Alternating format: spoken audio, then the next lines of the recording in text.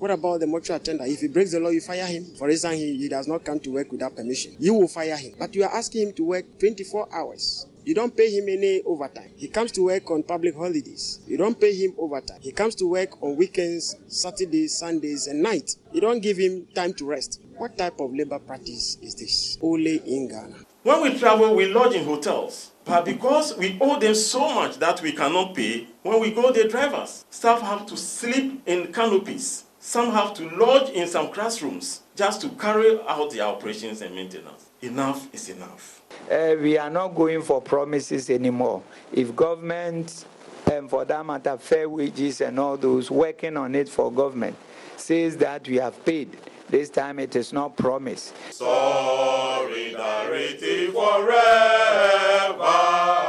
Solidarity forever.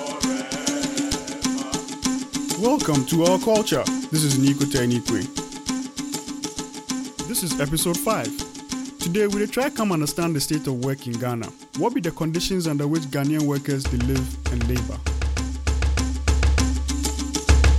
We will start by wishing Ghanaian workers Ayiko for all the work they continue to do for Mother Ghana.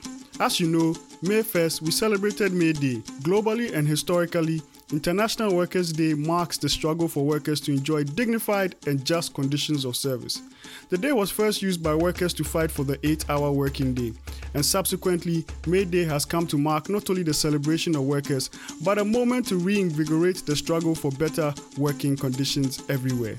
The significance of May Day is rooted in a history of struggle for the dignity of labor. The significance of May Day is rooted in a history of struggle for improved conditions for workers across the world and so on. In Ghana, the first celebration of May Day was in 1960, 3 years after independence from British colonialism. More recently, the celebration entails processions, a march past with the president as special guest of the celebrations parade. The MD,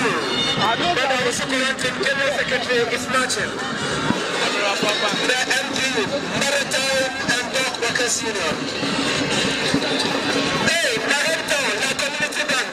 We're here. Sometimes, unions also use the statutory holiday to protest and demand for better working conditions. However, this year's celebration was cancelled due to, of course, COVID-19. It was replaced with a virtual one where the president met with trade union leaders and offered his usual monologue of platitudes. So let me, on behalf of government and the people of Ghana, wish all workers a happy May Day celebration. We recognize and appreciate the efforts and sacrifices you have made towards the construction of the happy and prosperous Ghana we seek. And on this day, I say a big aiko to each and every one of you. To be sure, trade unions have historically played an important role in the independence struggle. Initially, they relied on strikes and mass protests to make demands, and later, under the Convention People's Party in 1958, through the Industrial Relations Act, they were allowed to collectively bargain.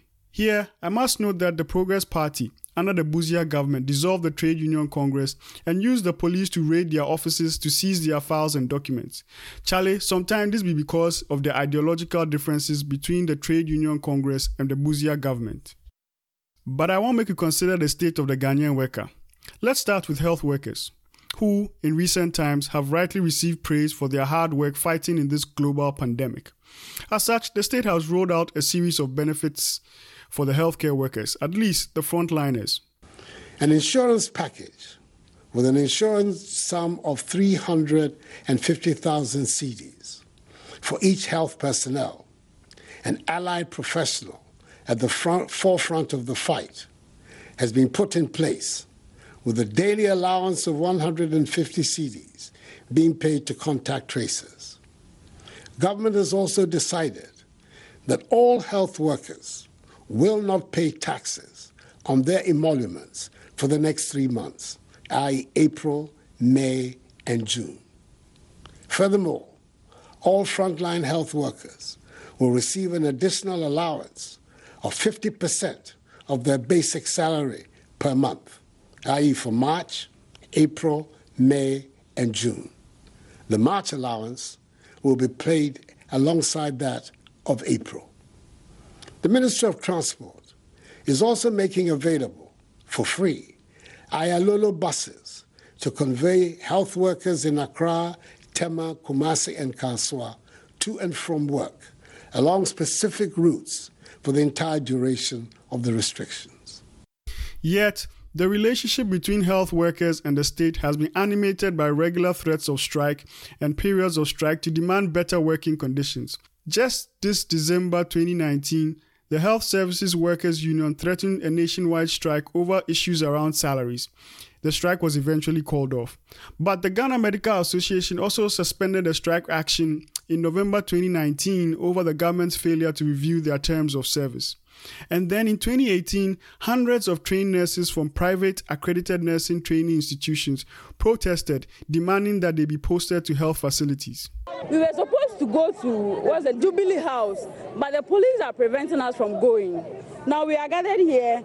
We managed to swab, I don't know how to put it. We were going and they are not stopping us that we should do. Now our leaders have rejected us. They say they won't go again because they are saying that we shouldn't come there. They will spray us with acid. They are going to spray us. The police are saying they will spray us so we shouldn't go. We saw a representative from the Flagstaff House come there to receive your petition. Is that not satisfactory? We are not. They always promise us. They've always been promising us that clearance has come. Even the whole Minister of Health told us that clearance is in his office, which is never true. So we are tired of the mouth promises. We want documents that our clearance has been released. That's what we want. But the current pandemic has brought into sharp relief concerns about safety. Healthcare workers have been vocal about the need for more personal protective equipment.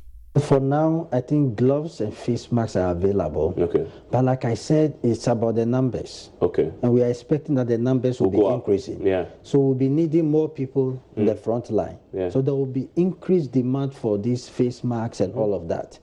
So we can't say it's enough now. Yeah. The concerns over the lack of PPEs brings up the issue of occupational health and safety, a problem that cuts across many sectors of the economy and affects many workers. As at 2010, the Ghana Health Service SEFNO tracked the type of illnesses suffered by health professionals as a result of their work. Recall, health professionals or health workers are exposed to all manner of infections, particularly blood-related pathogens. For example, they could contract diseases through needle stick injuries. A study also revealed that nurses reported back pain from having to lift patients and hauling medical supplies. These are just a few of the health and safety issues related to health workers. Currently, folks have noted that occupational health and safety laws be scattered across different legislations, and some important sectors no be covered safe. For example, the agricultural sector, where 60% of the country's workforce dey. Also, the construction sector too no get occupational health and safety laws regulating the industry. In 2019, the government said they go pass the Occupational Health and Safety Bill, but they still no pass them. It's still pending. Where already the government SEFNO ratified the International Labour Organization Convention, where establish an authority dedicated to occupational health and safety. But there be some regulation, but it still no they spell out who to specifically report accidents and occupational illnesses to, or even what be considered occupational illness. Plus, they even specify who be responsible for ensuring that industries in Ghana, they implement corrective actions as recommended.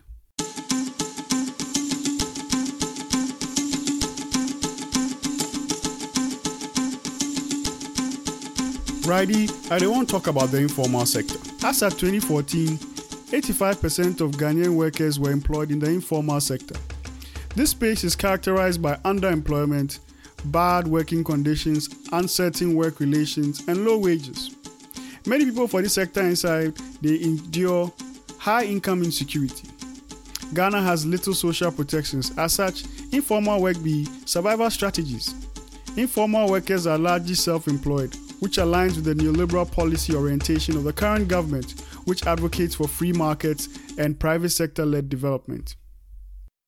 Under this neoliberal idea, citizens become entrepreneurialized, and thus they see themselves as self-reliant and do not require state assistance. Ladies and gentlemen, the overall objective of this plan is to stimulate private sector growth at the early stages of businesses, to accelerate job creation, and to provide entrepreneurial Ghanaian youth with a critical alternative to salaried employment.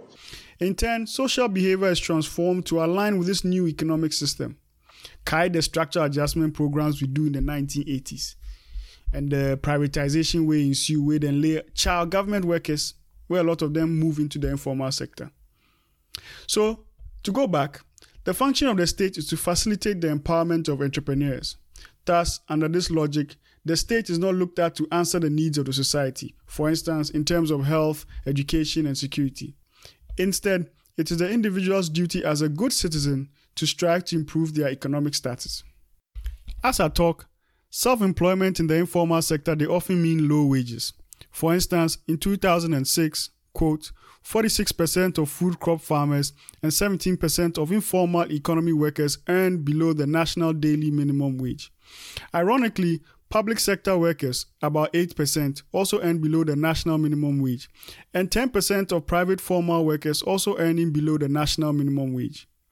Also, the average working hours for the Ghanaian informal sector be 12 hours, which be 50% more than the standard 8-hour working day. Workers in the informal sector are regularly denied non-wage benefits such as sick leave, maternity leave, and paid holidays, which are important aspects of quality working conditions.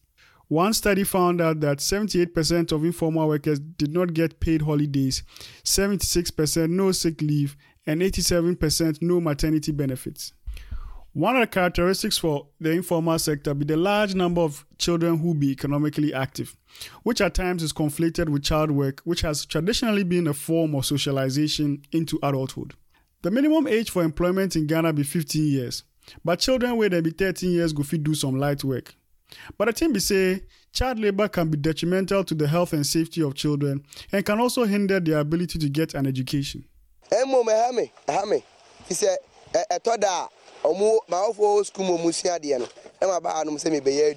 To be sure, many informal workers are forced to work in difficult environments. For instance, often street vendors are harassed by city authorities.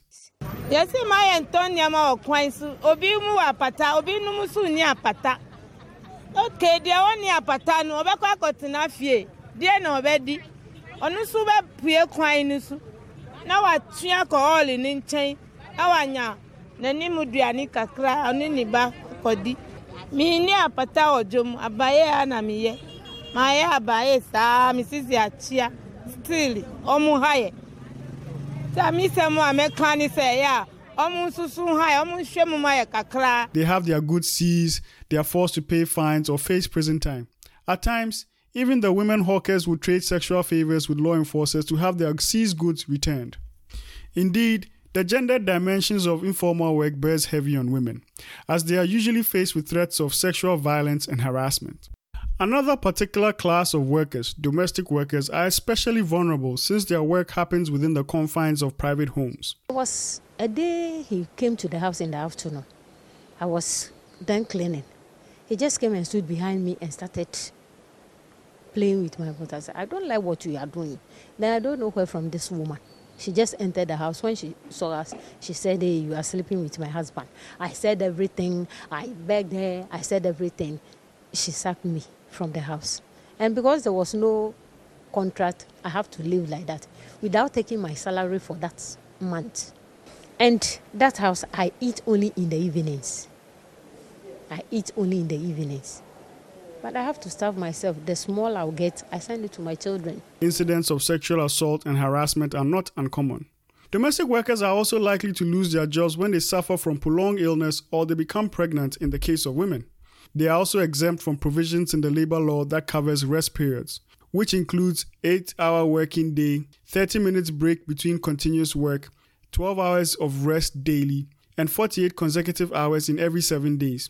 When it comes to pay, a survey of domestic workers revealed that only 35.5% of participants said they were paid solely in cash, 25.8% said they were paid only in kind, and 37.4% said they were paid both in cash and kind. So my fellow Ghanaians, as we celebrate the May Day, the day of worker struggles, we should not lose sight of the fight ahead in the face of this neoliberal onslaught. There's a lot of work to be done to win Ghanaian workers dignified and just working conditions. Charlie, the struggle is not over. A luta continua.